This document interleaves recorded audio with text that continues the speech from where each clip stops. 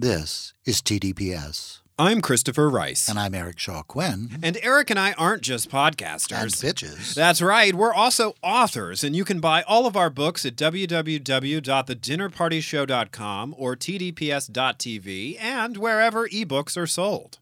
At thedinnerpartyshow.com or tdps.tv, you can check out my Right Murder mystery series. Or sample my Burning Girl thrillers. The best part is, the more you buy our books, the less likely we'll end up filling the spot with an annoying ad for a napkin that counts your calories. The TDPS Network, alienating potential advertisers one promo at a time.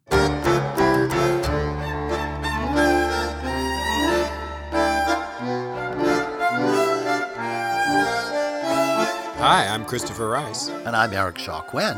And you're listening to TDPS Presents Christopher. And Eric. And welcome to our first ever accurately titled Christopher and Eric's True Crime Special Edition. Special Edition. We actually decided on a name for it. And it's what it means is we're going to really dig deep into a multiple episode series or a case that we're obsessed with this week. Because that has become more and more of a thing. I think that the interest in true crime has really sparked the development at Netflix and a bunch of places of multi-series shows that we don't want to ignore, but that don't really fit into the True Crime TV Club model, if you will. Exactly. And so this is a big one, so maybe we should cut down on the banter at the top of the show and get right into it, because we're going to cover a lot of ground here.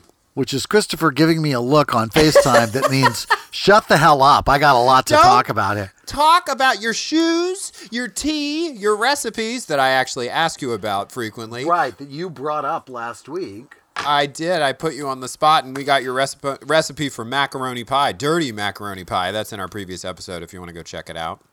Even though we are not a cooking podcast by any stretch of the imagination. Well, this is what I would like to say at the opening. Okay, I'm ready. It's a little bit of banter, but it is special edition and show related. This was a 3-part series presented more or less as Dateline. I saw it as Dateline. I recorded it it aired as Dateline. Did it really? On NBC. I recorded it on NBC as Dateline on my DVR. That's how I watched it. And I want to say, don't hold that finger up at me. I'm talking.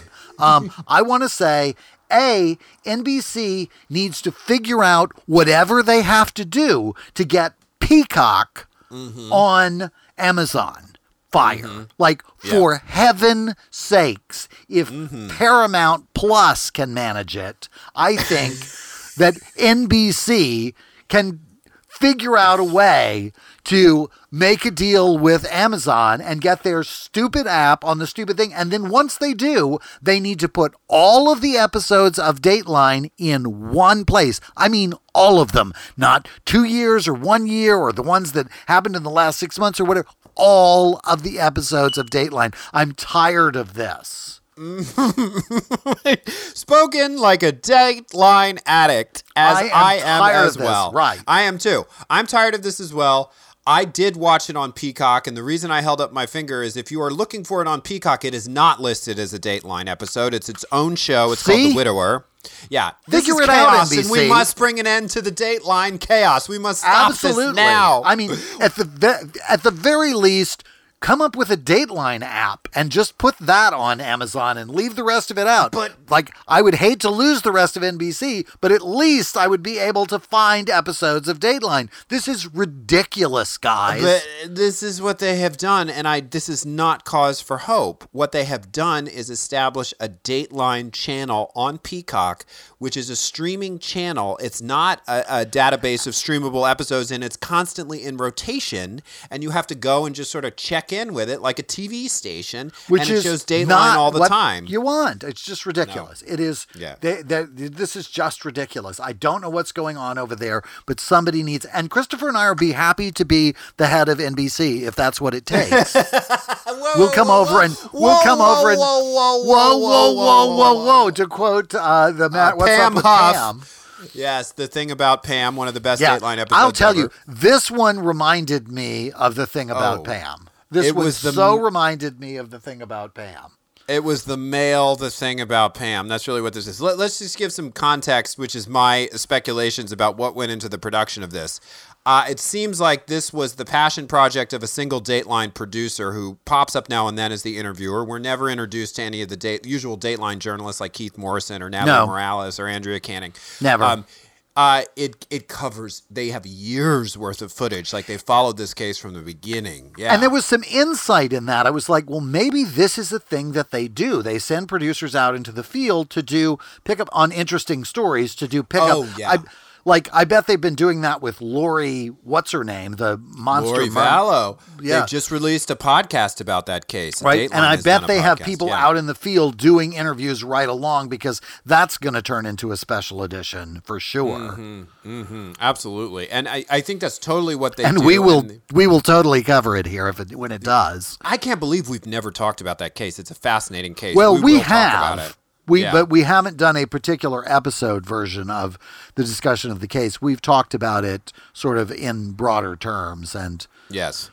The Dateline podcast about it is called Mommy Doomsday, and they're rolling out the episodes right now as we're recording this. God, it's not all available yet. What a monster that woman is. Anyway, off topic, this episode very much reminded me, this special edition series reminded me of that, but it also, I thought, was insight into the way that they put the Datelines together, that this producer just kept getting sent. He had a rapport, and they kept sending him out into the field to do interviews, particularly with the suspect. Right. So we're not going to walk you through every single beat of it, because it's supposed to be more of a sort of general kind of deep dive on the whole case. But we'll start by saying the inciting incident, if you will, as we say in storytelling, is that a man named Thomas Randolph calls the police because he claims that he and his wife returned home from dinner in Las Vegas, suburban Las Vegas, and encountered an intruder in their home, and that the intruder shot his wife, Sharon, and that he, Thomas, in self-defense, then shot the intruder. And what very quickly happens is that the homicide detective, Detective Dean O'Kelly, who's from Las Vegas PD, suspects that something really stinks about Thomas's story, and he also thinks that Thomas is really weird. Now, that's something I say with some trepidation, because I'm not in favor of people being put under intense criminal suspicion just because they're weird. But there are gaps in his story. There are things he says about the timeline of the shooting that don't sync up with a witness's report. There are just some real inconsistencies in the story. For instance, the suspect is wearing apparently a ski mask. And then somehow, the ski mask gets taken off, and he shoots this guy in the head a number of times, and there is no holes in the ski mask and no blood on the ski mask. So it was taken off before he shot him in the head. Why would an intruder remove his ski mask prior to, I don't know, killing both of the people who caught him it was an odd choice. It was very weird. And then, coming close on the heels of that, was the discovery that the intruder was actually somebody very well known to both the husband and wife, to both Tom and his wife. So that was also a weird factor. And then just the way in which he described the timeline that Tom presented to the authorities didn't really match up with what they were seeing forensically. There were no signs of him shooting him in a hallway where he described the shootings as taking place. Most of the shooting took place out in the garage, which he didn't say that it happened. Now, you might be, kind of hard pressed for details if you're describing a traumatic event in your life, but that didn't really seem to be the case here. He seemed pretty confident in the account that he gave. He committed to doing a walkthrough video, which, FYI, if you're ever suspected of anything, I wouldn't do this video, and I don't think a lawyer would advise it, but where he went on video camera and showed the cops, sort of demonstrated physically, he goes bam, bam, bam, bam, bam to indicate when he shot and where. He acted it out. It was really bizarre. Like when he was turning his wife's body over he grunted and groaned and mimed as though he was actually turning over a body. It was like really strange. And that's really our first evidence that this guy has something strange about his demeanor, something that's a little off, that's a little smug, that's a little emotionally disconnected from what's happening. And he's described again and again, and we see it, we see proof of it, as arrogant. He's an incredibly arrogant guy. Not really sure where that arrogance comes from. He's sort of profoundly kind of an average dude. He's not very accomplished in his life. He's had a sort of, as we come to discover, a checkered past, you know? I think he's actually fairly accomplished in his life. It's just at a series of pretty nefarious things. Right. We soon discover, like, right. He was giving himself points for successes that, aren't necessarily available or apparent to an outsider. He doesn't, for all intents and purposes, he doesn't seem all that remarkable, and yet he behaves like God's gift all the time, which I think just as he's at least a psychopath and maybe a narcissistic psychopath. And he even says that he thinks he's a narcissist at one point in the millions of interviews, which I am unable to separate from one from another. And I want to stop us here just for a second. Well, not stop us, but take a little side trip here, because the word narcissist gets tossed around a lot on the internet these days. Like, any person that disagrees with somebody gets branded a narcissist. No, not that kind of narcissist. Not a social media narcissist, but somebody who literally, genuinely does not see other people as being important or maybe even real, almost like background scenery in their life. Like everything that happens to them is the only thing that's important, and everybody else is really just an extra in their show.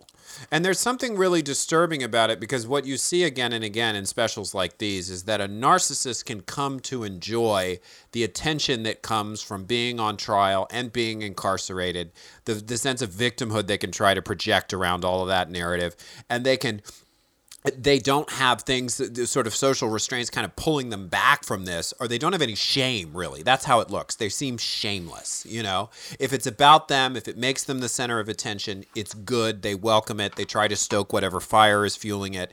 And it definitely, that comes to play a role in this case. So that combined with his kind of lack of empathy for anybody else involved in the story. Like, really the only person about whose feelings and to whom really he seems to be, the only feelings that he seems concerned about are his. Yeah. Nobody else's, despite the impact on all the other lives. There doesn't seem to be any real sense of concern for that.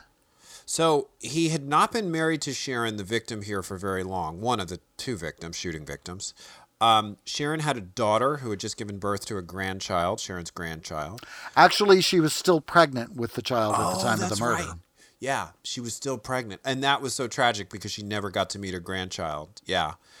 Okay. So what happens is that it soon becomes clear that Sharon went out with a friend of hers, Alice. I think they both worked at a hair salon together. They were both hairstylists, and said to Alice, "I'm going to make a will, and I'm going to give it to you to keep," which suggests Sharon maybe thought something wasn't entirely right with her new husband. Well, and she married very quickly. We later find out that when Sharon discovered that her new husband had purchased a number of life insurance policies with himself as the beneficiary on her, it made her a little suspicious. So she wrote her own will with the help of this friend and set it aside outside of his knowledge and awareness, and said, if anything happens to me, make sure this gets to my daughter. Exactly. Because she wanted to leave her house and those kinds of things to the daughter. And that is exactly what happens. So after Sharon's death, Thomas prepares to take ownership of the house where they were living, and Colleen, Sharon's daughter, says, "Oh, not so fast. I have this will, an actual will, from my mother, and this house is now mine." And so Thomas's anger over this further adds to the detective's suspicion. Just not a happy man. Threatening voicemails, calls the daughter a liar, which is not clear what she's lying about, given that the will is authentic. Just really, really, and also just really deepens the suspicion of the Las Vegas police, who then have to play a role in helping Colleen take possession of the house, get Thomas out, allow him to get his actual things out, They went over to the house. One of the things that's interesting about this is, for whatever reason, the Las Vegas police began filming themselves in the process of investigating this crime. So in addition to these 10 years, I don't know how many years, worth of interviews that Dateline did with Thomas, the Las Vegas police were filming themselves investigating the crime. For instance, they went over with, like they did with Thomas, with the walkthrough, they went over to the house with Colleen, and so that they could be with her as she was experiencing being in that house for the first time. They were looking around at what was there. They found a huge box of ammunition. Since it was her house, they didn't need a warrant, and it gave them an opportunity to explore evidence that was there, and they filmed it while they were doing it. And while they were filming it, while they were doing it, Thomas returns from Utah and shows up at the house to get his stuff. And it was quite the encounter, all of which was captured on camera unexpectedly. It's quite the encounter, but the other creepy part of Thomas is he never really raises his voice. Like, he never shows anything that I would describe as fury or rage.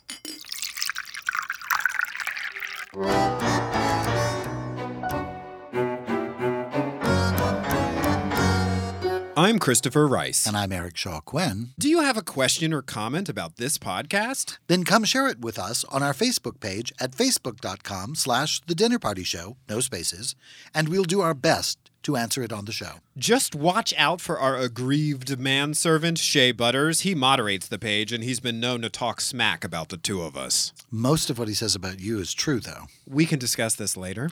That's right, at facebook.com/The Dinner Party Show. No, I meant in the car.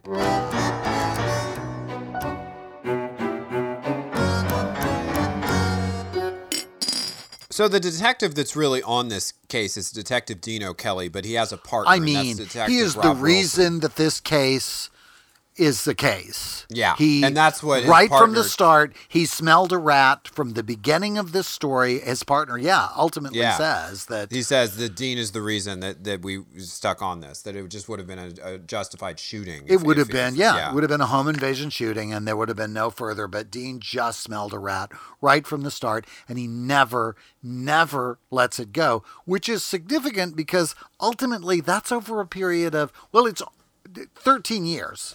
And counting. So early on, though, he goes to the prosecutor in Las Vegas, David Stanton, and he says, this is what we've got. And Stanton says, it's not enough. You don't have enough. I mean, they saw that why he was suspicious, but they couldn't see how they could take it to trial and make it stick. And they didn't want to waste the case.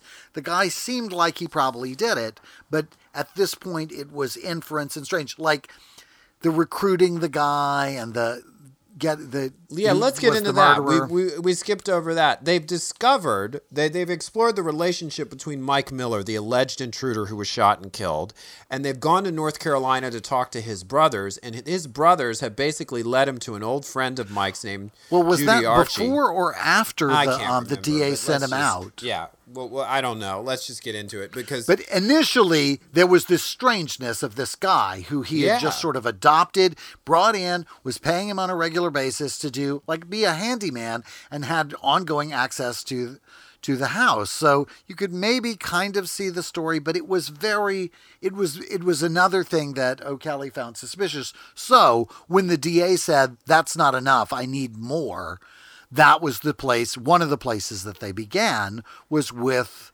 the guy, with Mike. And they went to visit his family in North Carolina to find out about him, about the other guy, the other victim in this crime. And there's an old friend of his named Judy Archie who doesn't appear on camera, but you hear her voice and you see the detectives interviewing her. And she basically says point blank, this white guy who was hiring me to do all this work wanted me to kill his wife. He was basically offering to hire me to kill his wife. And Judy was like, why are you hanging out with this son of a bitch? Like, what are you doing with this guy? So that's all. Okay, so that's really suspicious. Right.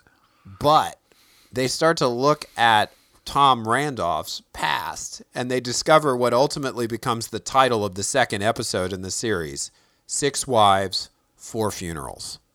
4 of his wives are dead. Right. And some of them, in a series of really unusual, suspicious, and often coincidental circumstances, 4 of his wives are dead. Mm-hmm.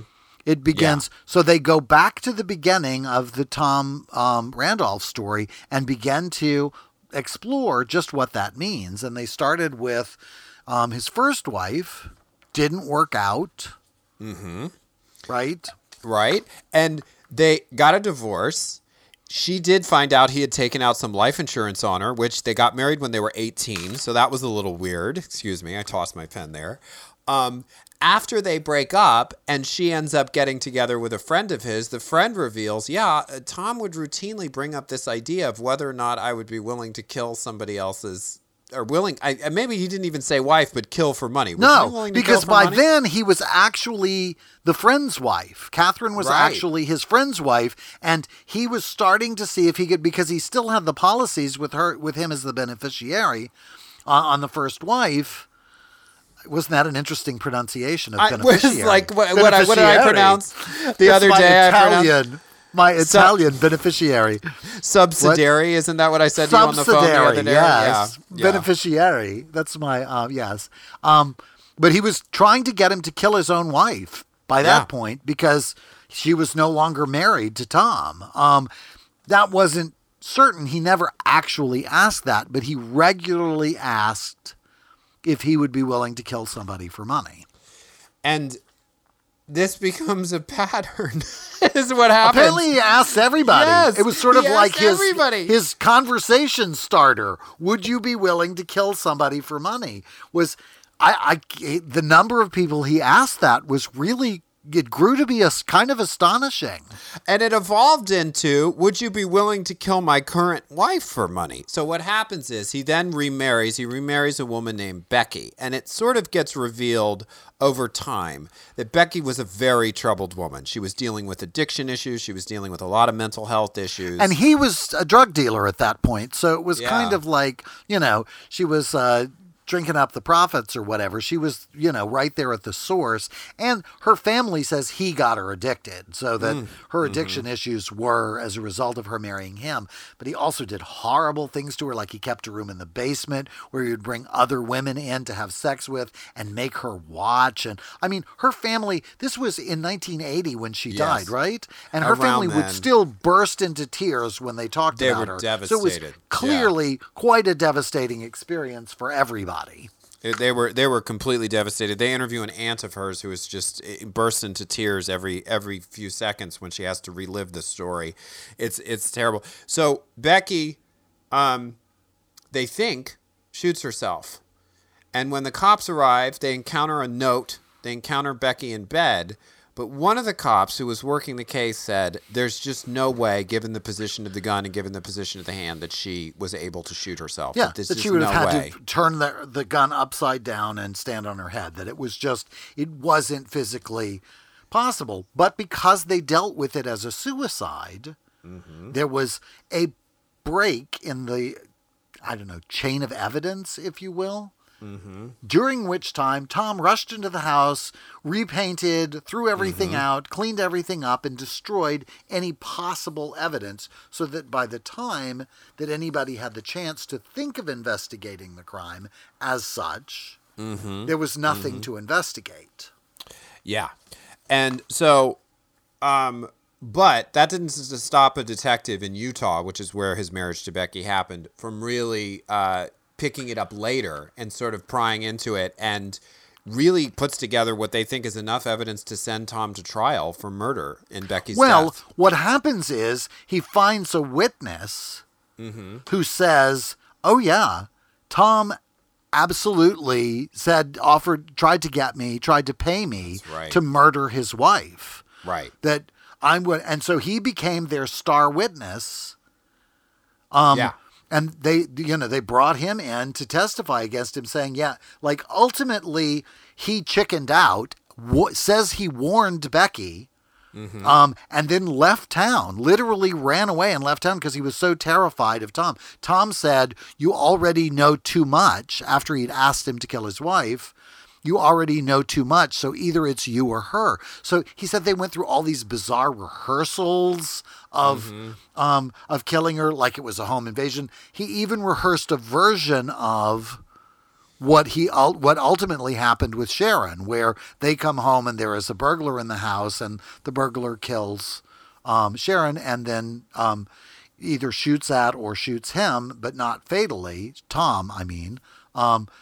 There was a whole series of these rehearsals, and the one where they were camping and he let the parking brake go on the car so it would roll her over in the tent or the sleeping bag. That was one of the possibilities. Horrible. Yeah. Just a whole series of rehearsals of murder, and the guy freaked out ultimately and ran away, but he was willing to testify against him, so he came to court and testified that was in fact what had happened, that Tom had tried to hire him to kill Becky, that he had warned Becky of that, because she was, at the time of her death, she had called her family and said she needed to come home to get some of her stuff, and she never made it.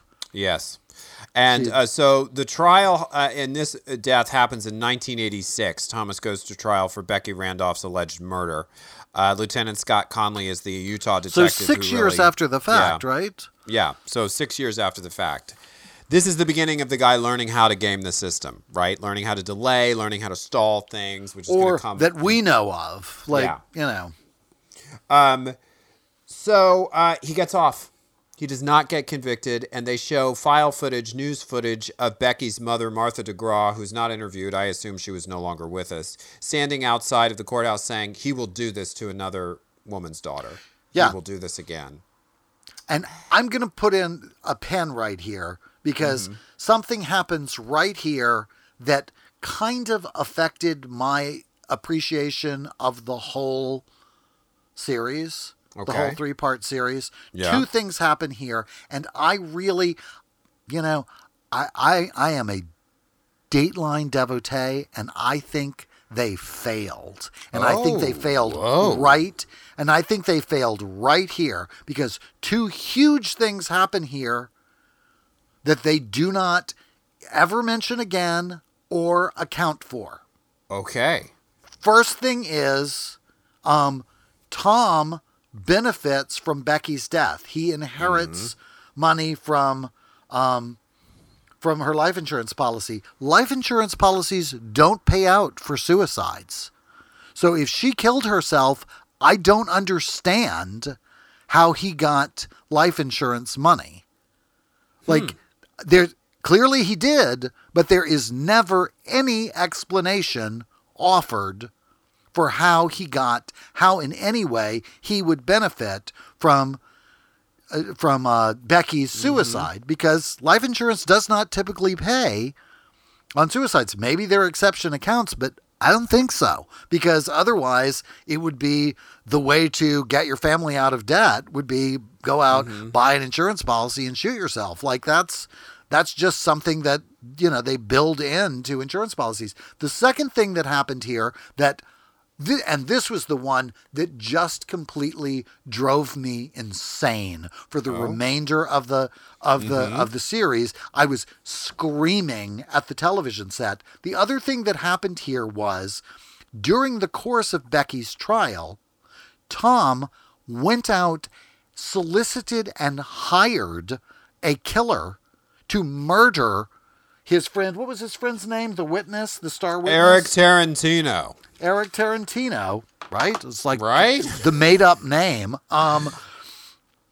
He went out and hired, and it turns out that the hitman that he hired was an undercover agent working for the DA who was prosecuting this case, so they busted him for it and brought him in, and he actually got convicted and went to prison for it. So there was actually a conviction for murder for hire, solicitation of murder for hire on his record, which I would think would be an incredibly incriminating piece of evidence to present at a later trial where you're accusing him of murder for hire, and even bringing back the original witness who he hired somebody to kill.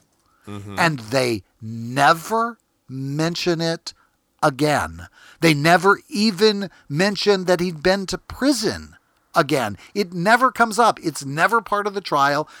Maybe it was ruled out by the judge, but they never tell us that. They never explain why, if you're trying to prove that a man hired somebody to murder his wife and then murdered the guy that he hired to cover his tracks, why that wouldn't be evidence in his case. They never explain why that's not brought up again. And it just drove me out of my mind. I needed to know. It's like now they have to account for in adventure shows, in cop shows or whatever, they have to account for why the cell phone isn't working before you can say he couldn't call anybody. You have to include that, or everybody just says, well, why doesn't he just call on the cell phone? Like, why didn't they just say, and this is a man who actually went to prison for solicitation of murder for hire, and then never got together. Those two things happen in this case, and then they never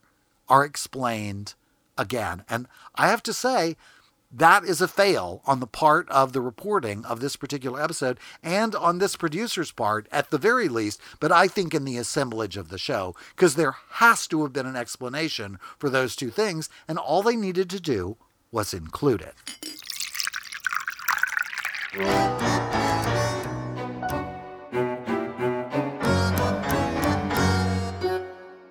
NBC, you're a grand and storied TV network that's been around for years. Saturday Night Live, Dateline, a powerhouse news division, and a must-watch TV legacy.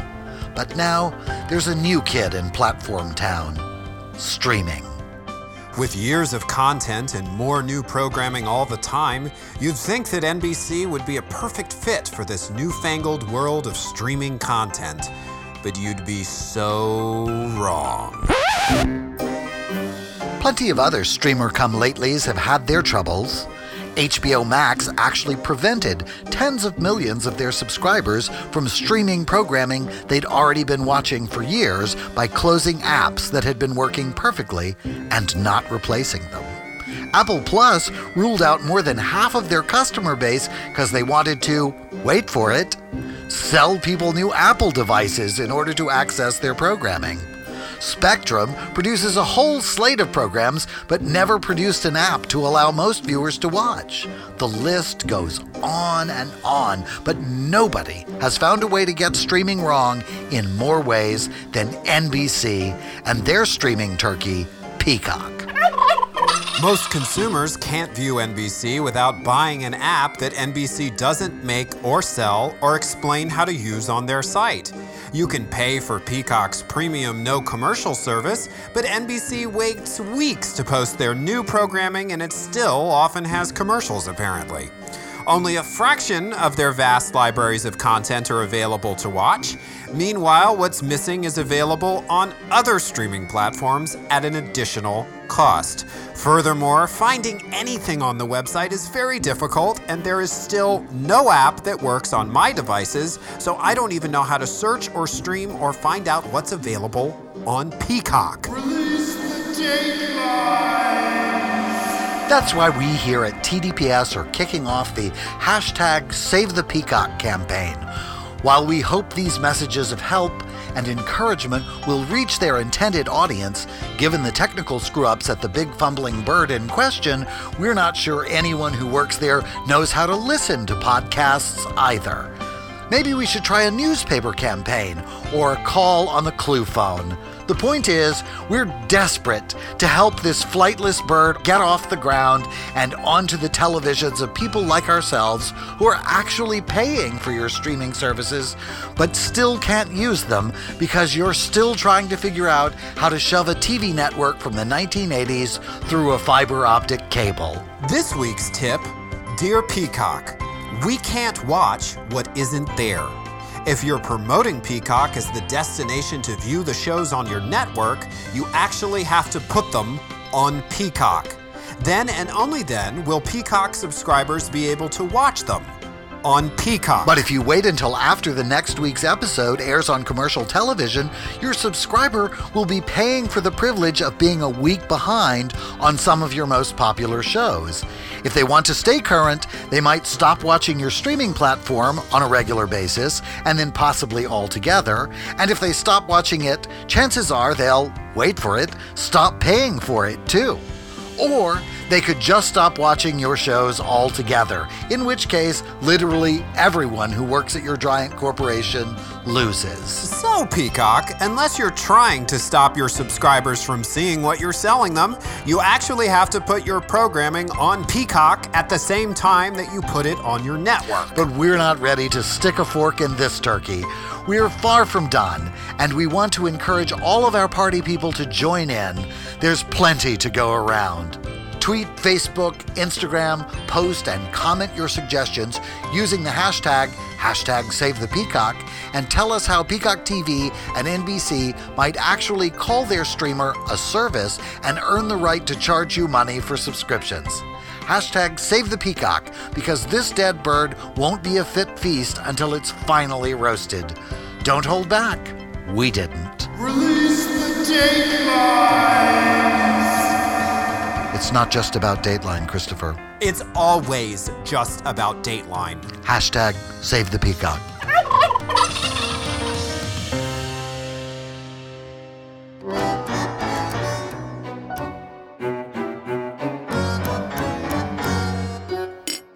So after Becky, it starts to be a pattern. He moves to Indiana. Right.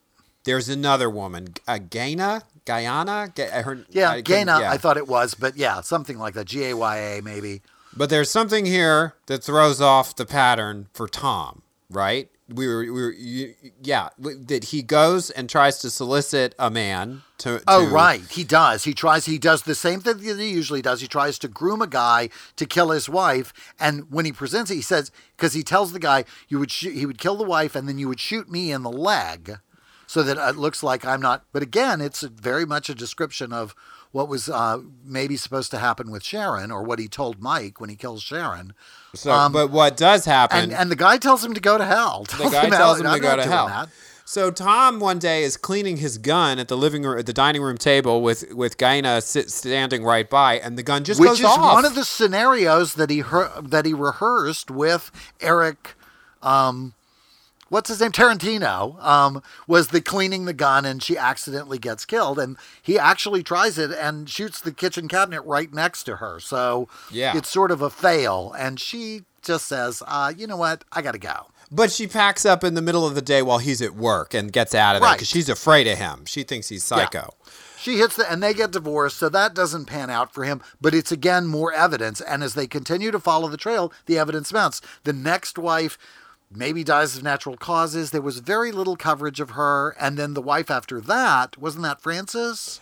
No. Yeah, the one who dies of natural causes dies. It sounded like she was a big party girl. She died of cancer a decade after she divorced him. So there's not really any evidence that he had anything to do with her death. But then he meets Frances, and that for me was the most chilling part of the story. Frances had a congenital heart defect. She had a leaky heart valve from birth.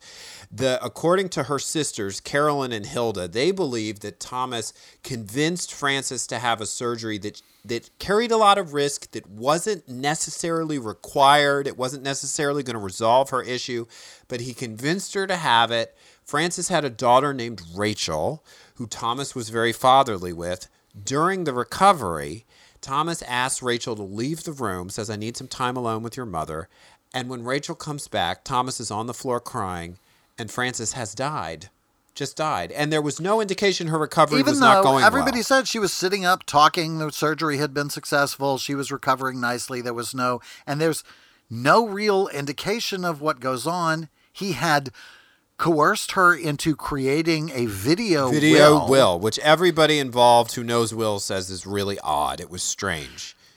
But he said it was about custody of the daughter. And one of the things he has her say in the video is that she wants to be cremated. So he does, which destroys any evidence. The daughter believes that he was poisoning her right along. But the sisters say that too. Carolyn says she was in such bad shape by the time she got to the hospital for surgery. I'm convinced that he was poisoning her. And in every picture they show of her family photo, she looks terrible. She looks just sort of tired. And in the video, she's sluggish. The hair starts to look bad or like it's falling out. Like she's not looking good. But she did have a congenital heart defect. So there's but it's like, I'm not sure what he did. Did he put a pillow over her face? I don't know. But again, because she's already a vulnerable, there's not a big investigation of the crime because it's the sort of thing that happens. Somebody with a really bad heart goes in for heart surgery and doesn't make it out. And it wasn't seen as that unusual. The daughter, on the other hand,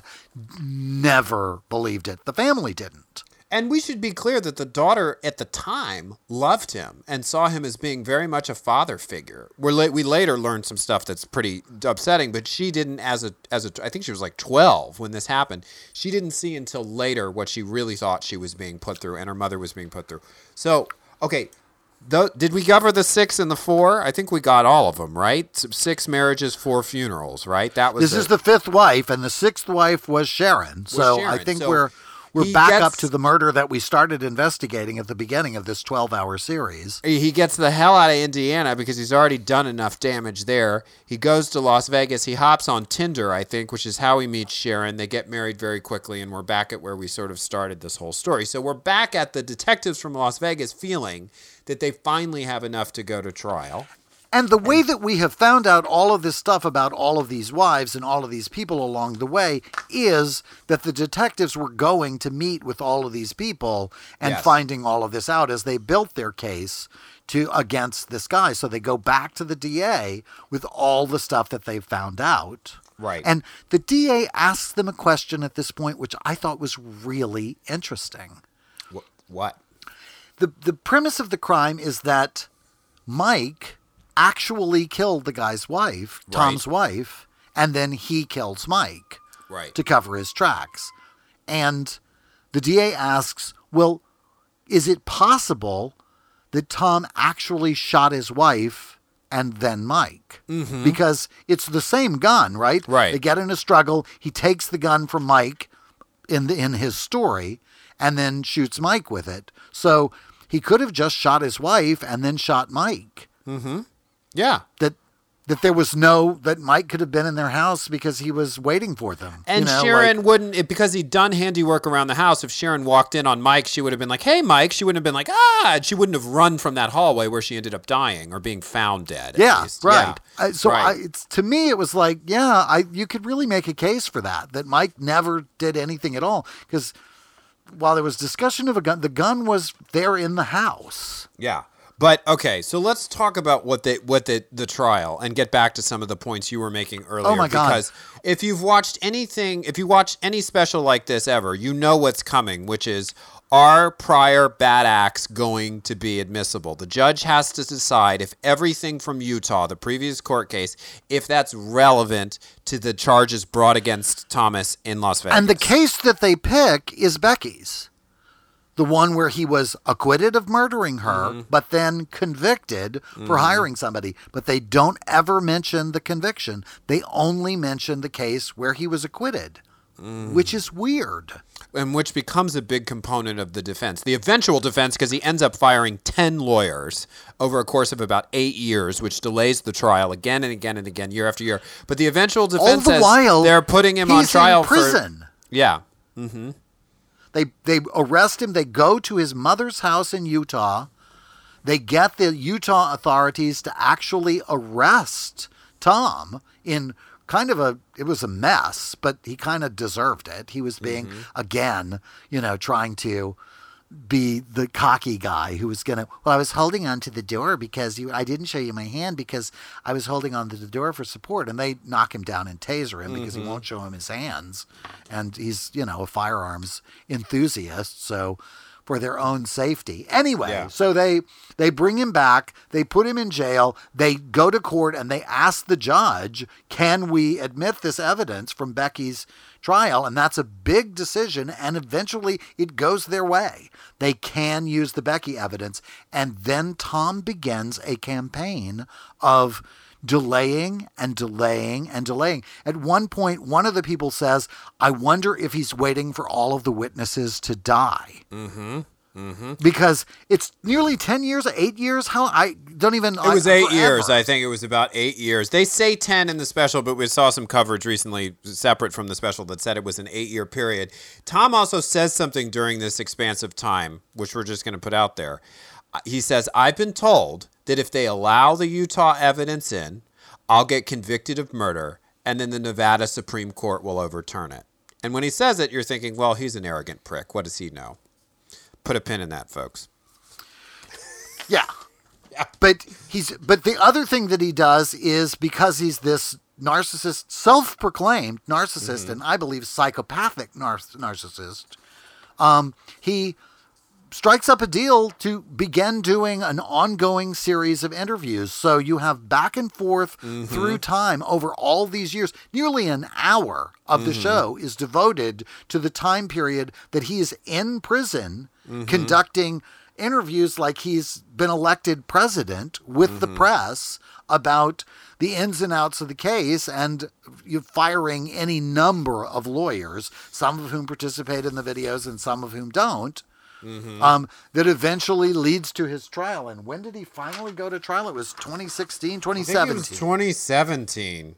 2017. So arrested in 2009, and in 2017, he finally goes to trial. And he's been in prison the whole time. And Eric Tarantino, the witness who claims he tried to hire him to kill Becky, agrees to testify in this case as well. The one who he was convicted of hiring somebody to try and kill. But they never mention that. Yeah. They just bring back Eric Tarantino and put him on the stand. And what do you know? Just like Tom predicted, he gets convicted. He gets convicted.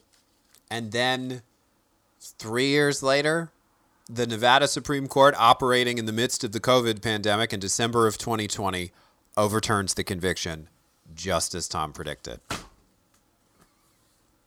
So. By the end of all of this, we are left with this story where this guy seems pretty like it's a pretty good case that he, in fact, hired somebody to kill his wife and then killed the guy to cover his tracks, or at least set him up to be his fall guy. Because I think that the DA's suggestion that he shot his wife too is also pretty credible. Like that he just killed Mike while he was there, because that's the part that most reminded me of Something About Pam.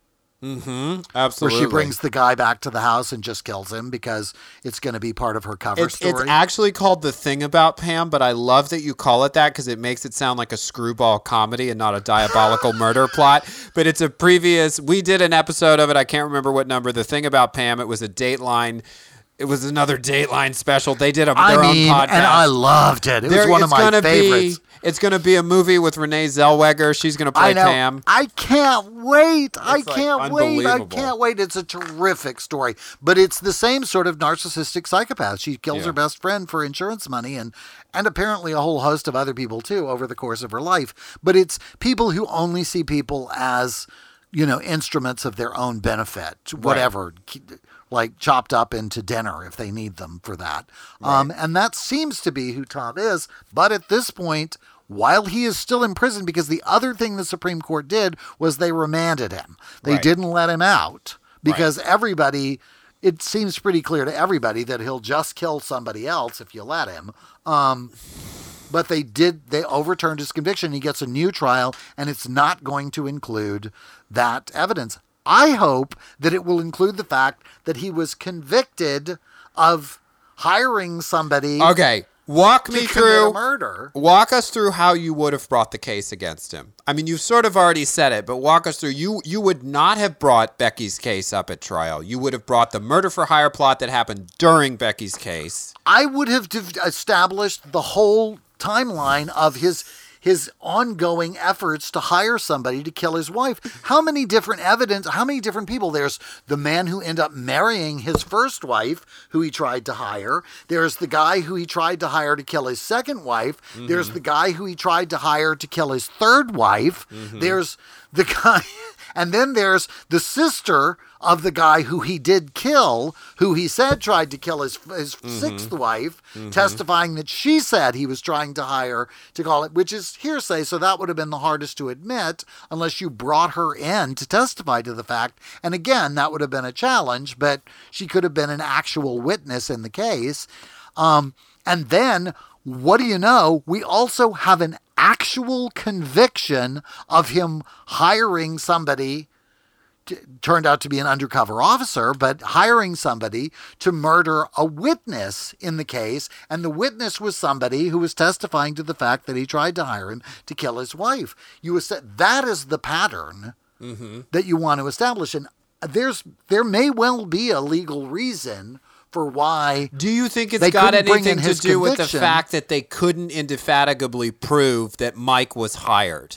Right? They only. Do you think maybe that was part of it, that they couldn't ever prove that Mike had said, yes, I'm going to kill your wife? They just had Mike telling people in North Carolina, old friends of his, this guy wants me to kill his wife. But it's still their premise. It's still the premise of their case, whether they could prove it or not. I think that an actual conviction for soliciting murder for hire is much more convincing evidence. It shows a pattern. It goes to, the guy's own practices. This is his MO. Yeah. Yeah. He hires people to kill people who are inconvenient for him for whatever reason, and here's an actual conviction of him of him doing it in this particular case. It's sort of like the Trayvon Martin case when that guy. I would have asked if I had been trying that case, I would have asked every single witness, and Marcia Clark said I couldn't, but I would have asked every single witness who was on the stand, do you think that if whatever butthead's name, the monster who murdered that child, George Zimmerman, he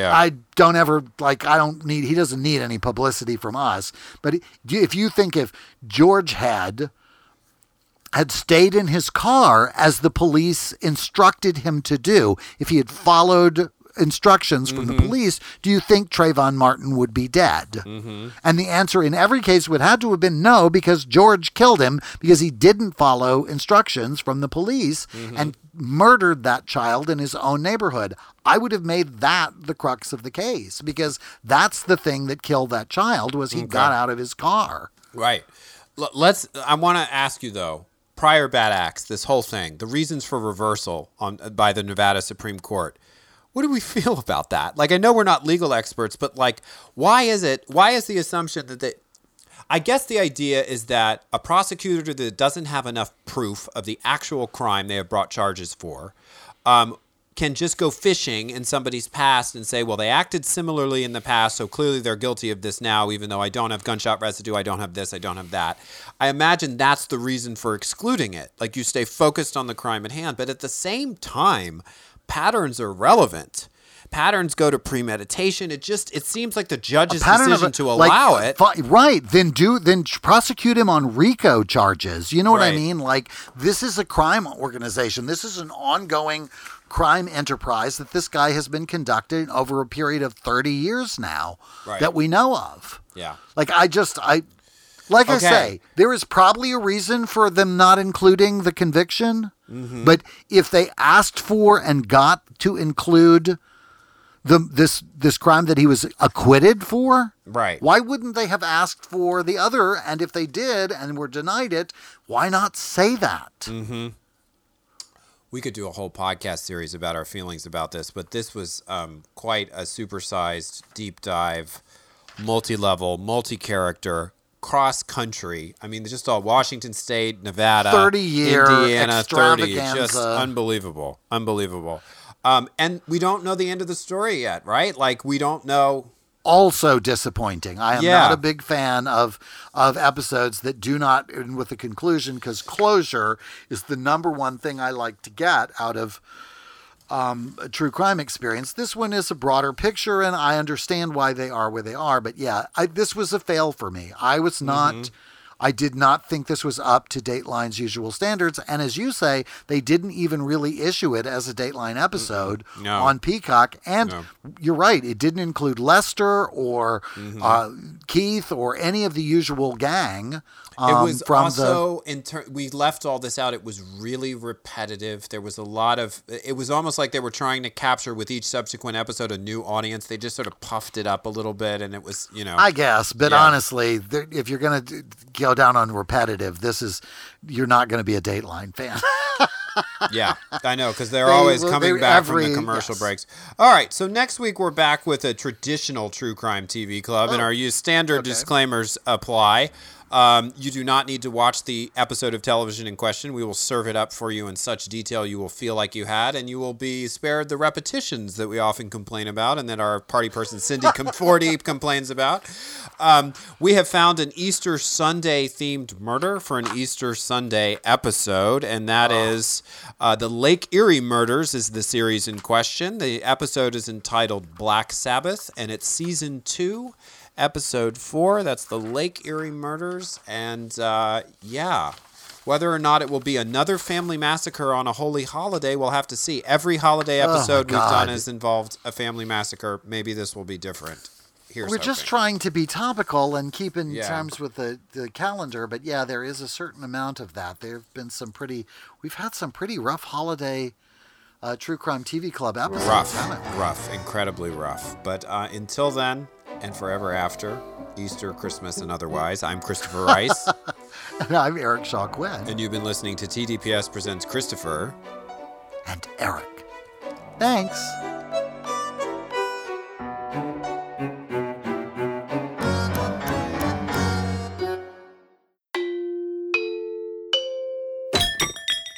This is TDPS.